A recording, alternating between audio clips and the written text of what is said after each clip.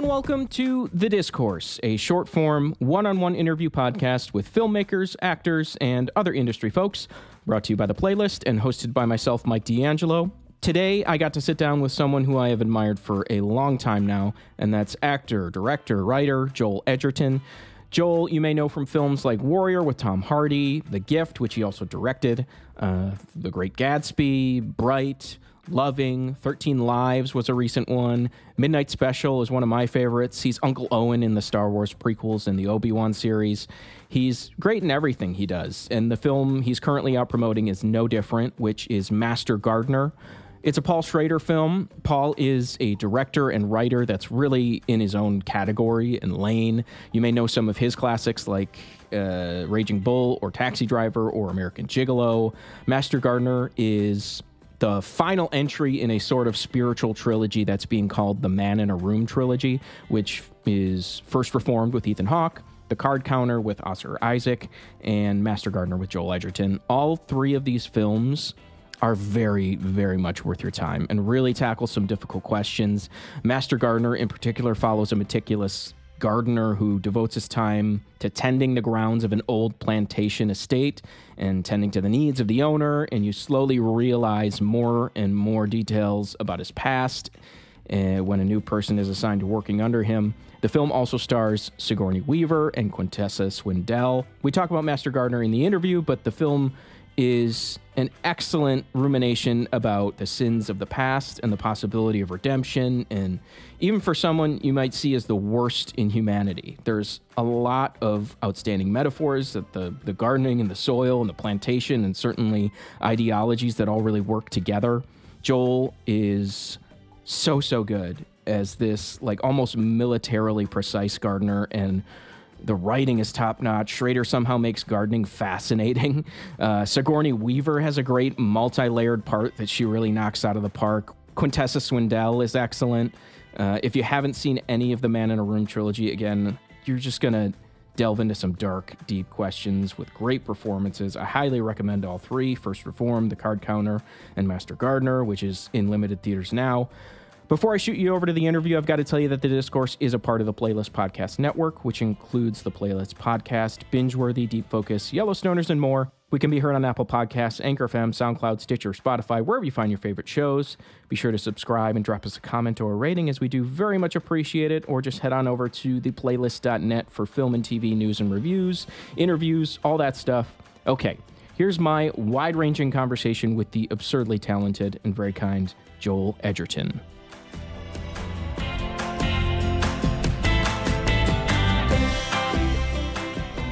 Absolutely wonderful to speak with you today. I've been a longtime fan. Master Gardener is excellent, so even more of a pleasure to speak with you. I guess let's just start from the beginning as far as your Master Gardener journey goes. Paul Schrader, he's been out there doing a lot of interviews. I've been listening to a lot of them this week just because he's out promoting it as well. I'd love to hear just kind of from your end of things, why you jumped onto this and what ultimately led you to really dive into the project. Was it just the Paul of it all, or was there something else to it?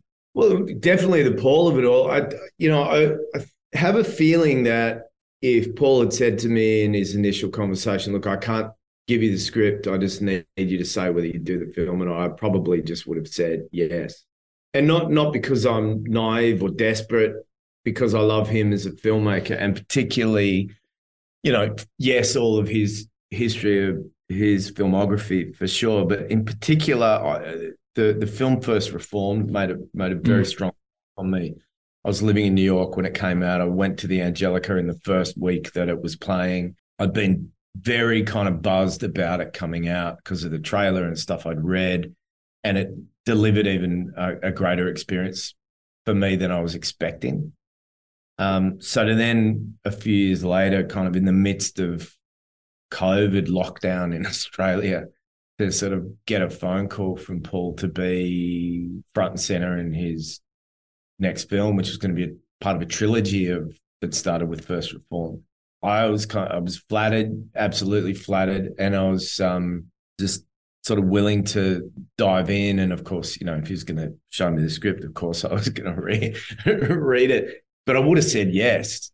Yeah, I mean, he's a legend. He's made some absolute fucking classics. So yeah, it's hard to say no to Paul Schrader, but what's he like just to work with once you get there? Was there something that made you go, oh, this is why he's Paul Schrader? I was just about to say, and I'm glad you asked that question because I feel like I got so much out of this experience, not just as an actor, but as the future of my filmmaking. I always sort of watch other directors and how they do things, how they conduct themselves, how they make choices and why they make choices, and try and learn from all those experiences. Look, I think there's a bunch of ingredients that go into making Paul who he is and as excellent as he is. And some of them we won't even know what those ingredients are. I think it's just a supreme darkness and intelligence to him in certain measures. And there's this sort of a unanswered question maybe that he keeps coming back to about, these running themes that he keeps dancing around and that keep evolving ever slowly. But there's this feeling like he's riffing on the same stuff a lot, but with different characters, different versions of a similar character. But as a filmmaker, he's incredibly precise and efficient. And I think it's in his writing, it's efficient and clear and confident. And that crosses into how he chooses to cover a scene and how he, shoots and how he communicates with actors. It feels very direct and confident and self-assured and lean. And he's like an old school filmmaker because he's shooting a scene as though he's already roughly cut it together in his head before he shot it. He's not like shooting tons and tons of material and working it out in the edit room. He knows how he wants a scene to look and move and feel. Yeah, that was one of the things where especially this movie of the trilogy, he's making these little jumps, these little gaps in time where there are either, gaps that you're going to have to fill in or lingering questions that he wants you to have. Did you talk to Paul about where Narvel's turning point was when he went from like one side to the other? Because that's one of those gaps where I was just like, wonder if they even shot it or if they just want people to kind of gather it for themselves. I think what you're talking about is, there's a history to Narvel, in Paul's trilogies, talking about a character that sort of is hiding behind a day job, or is, in this case, hiding behind a day job, and that we come to learn of a really sinister, dark past that's rooted in white nationalism and violence regarding that. And that some years later, we're starting the film with this character running, he's a horticulturalist, he's running a garden, and he's sort of, turned over a new leaf. Mm-hmm. It's the mawkish pun, but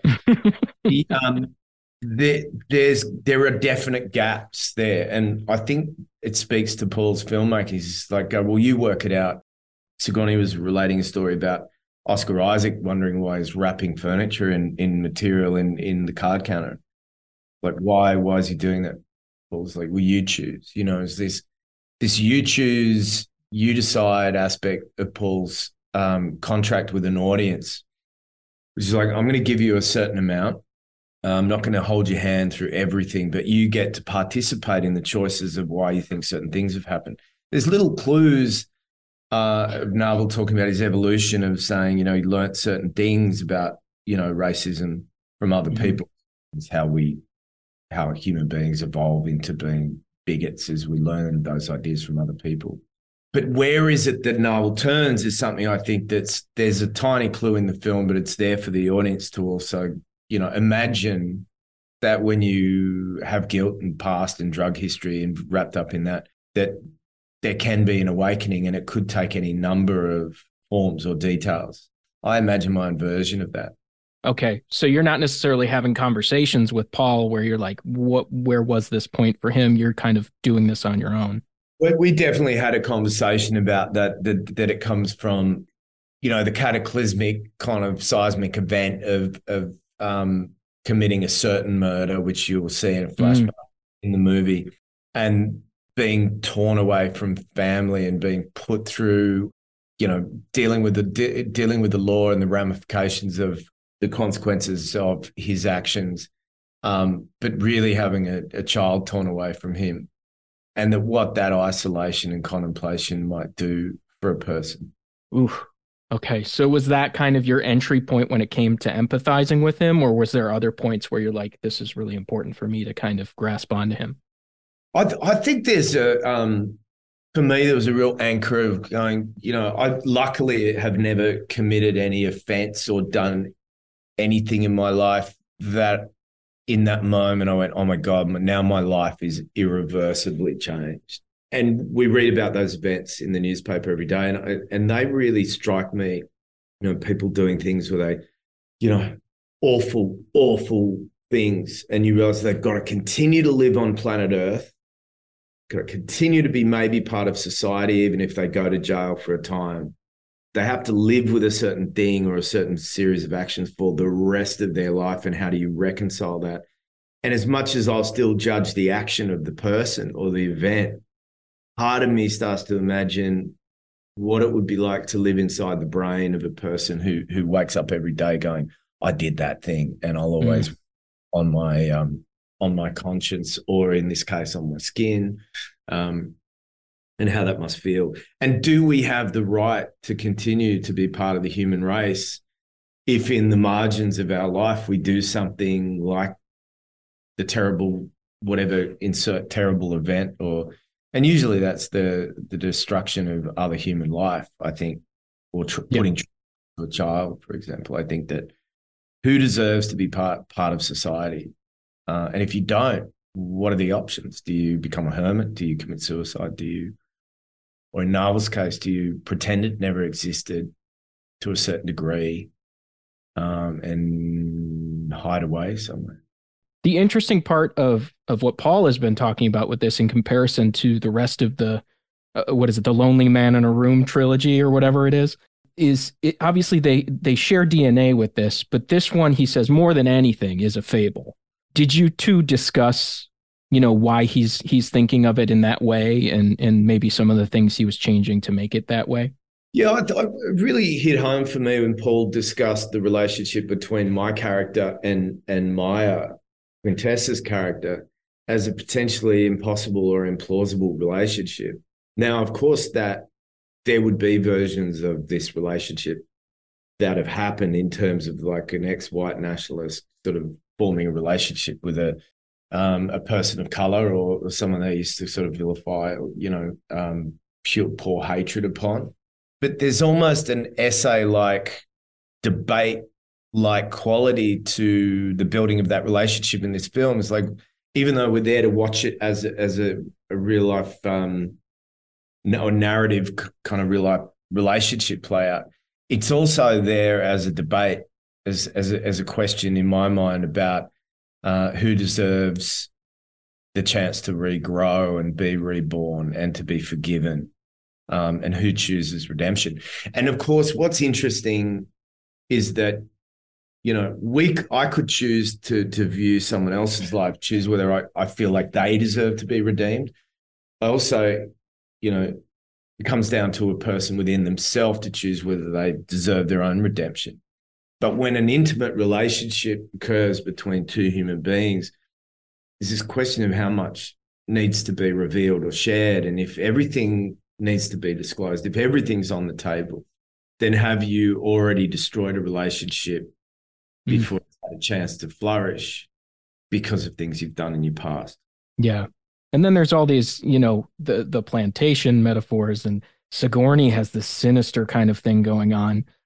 Just working with her in general, I'm sure you've worked with some heavy hitters and have become a heavy hitter yourself.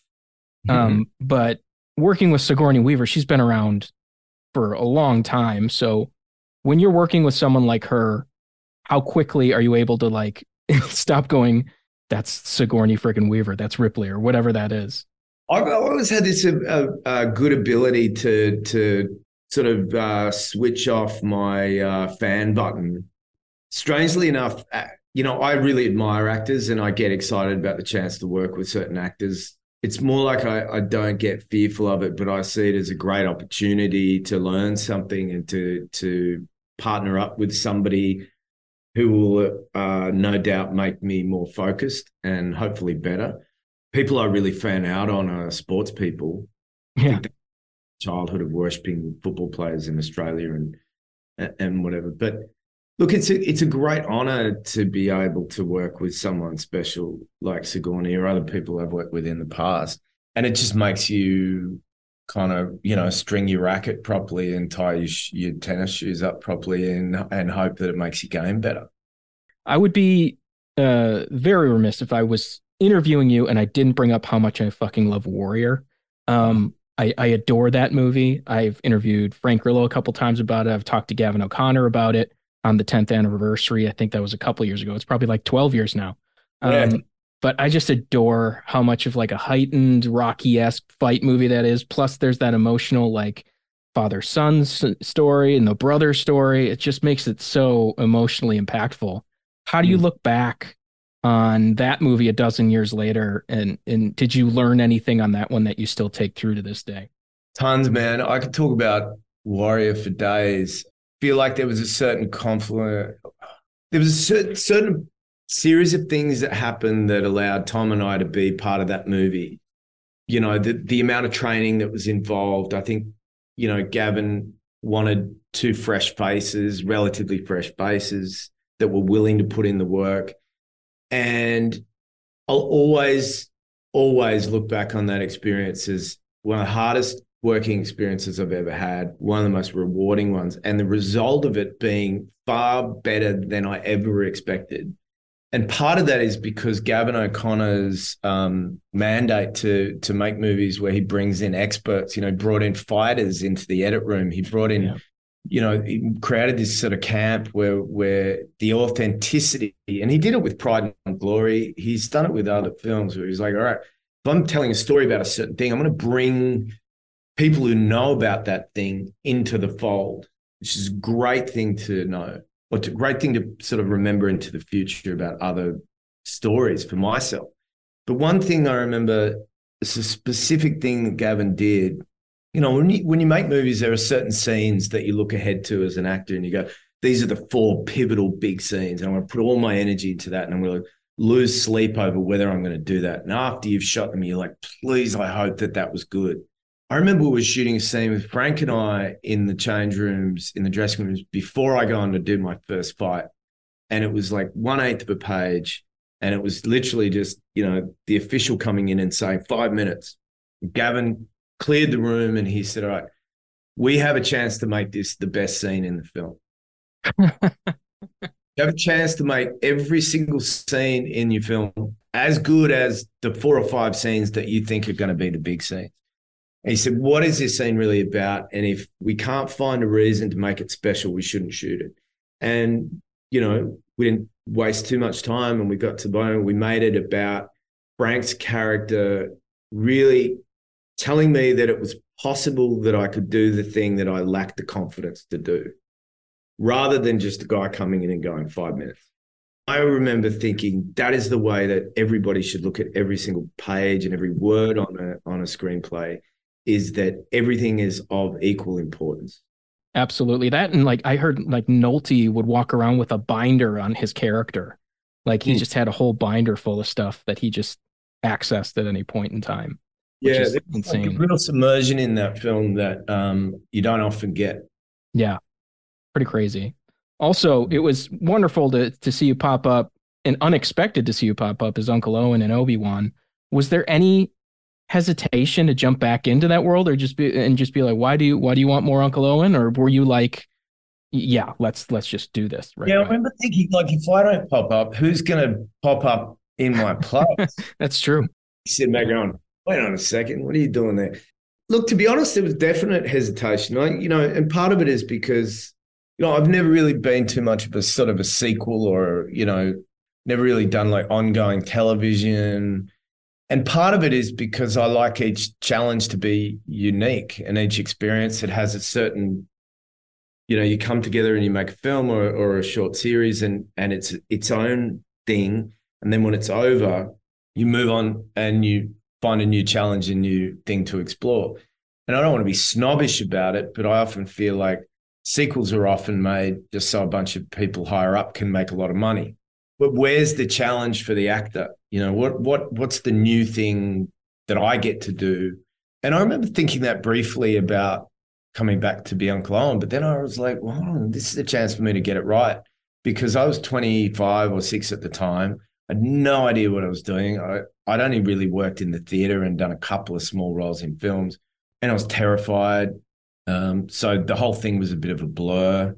And here I was getting a chance to sort of say thank you to Lucasfilm and George and everyone there for handing me a bit of a chance to break open the doors of Hollywood, and to come back a bit more of a mature actor with a bit more confidence of knowing how I go about things. Not to say that I know everything. I still feel like I'm on a massive journey of discovery every time I work, but I feel more confident now.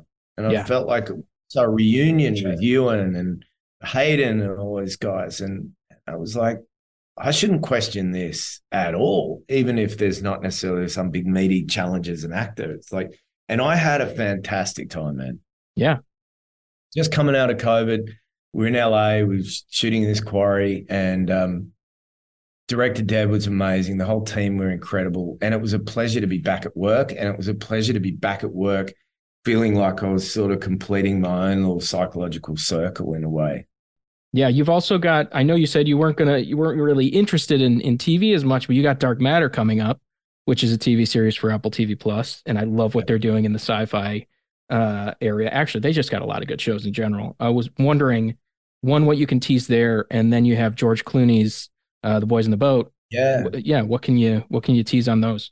I will say about TV is, like, for me being a film snob, I realized that post-pandemic, I was like, most of what I've been watching is television. Yeah. A lot of it is really good. The writing is really good. You get to understand character better over a longer period of time, and you get to explore. If you're an actor, you get to explore it over a longer canvas of time. And Dark Matter I read and was so excited by the material. And I remember thinking, if you squeeze this into a film, it's probably not going to be as good. So yeah, we just finished shooting that. I end up playing 28, I think, different versions of the same person. Nice. So should be interesting. No, it was fascinating to do, and really great team. I think it'll be excellent. We certainly did everything we could every day to make sure that it was excellent. And Apple, I think, are making incredible material and sophisticated looking material. It's very much the question of the life you didn't live, and going back to the fork in the road, and what if you had a chance to slide sideways, take over the life that you thought you didn't want, but now that maybe you thought you did, questions of the grass is greener. And I also refer to it as the multiverse for the middle-aged man. A lot of the multiverse is a bit of a hot thing at the moment, and questions of the plausibility of quantum mechanics and the multiverse. But like, rather than this being dressed up as superheroes and special effects heavy, it's very much like a normal guy coming up against this prospect of having his life taken away, and realizing that he's had his life taken away by someone that may be himself. And how do you get back? And what questions does it raise about how complacent you become in your life? And you don't know what you really had until it's been taken away from you. And also, what you dreamed you thought you wanted on the other side of things is what you dreamed you thought would be a great life is like, what is all that if you didn't have family and you didn't have love? And two versions of the same character sort of end up being flipped under a certain circumstance that creates, in its speculative sci-fi world, real questions about who we are, what we want, what we expect of ourselves, and what we hope for, and what we didn't get, and the life we didn't lead, the life we didn't choose. Yeah, 1,000% sold. Boys in the Boat is an easy one because it's a cracker. It's look, talking about Warrior, who doesn't like a good sports success story?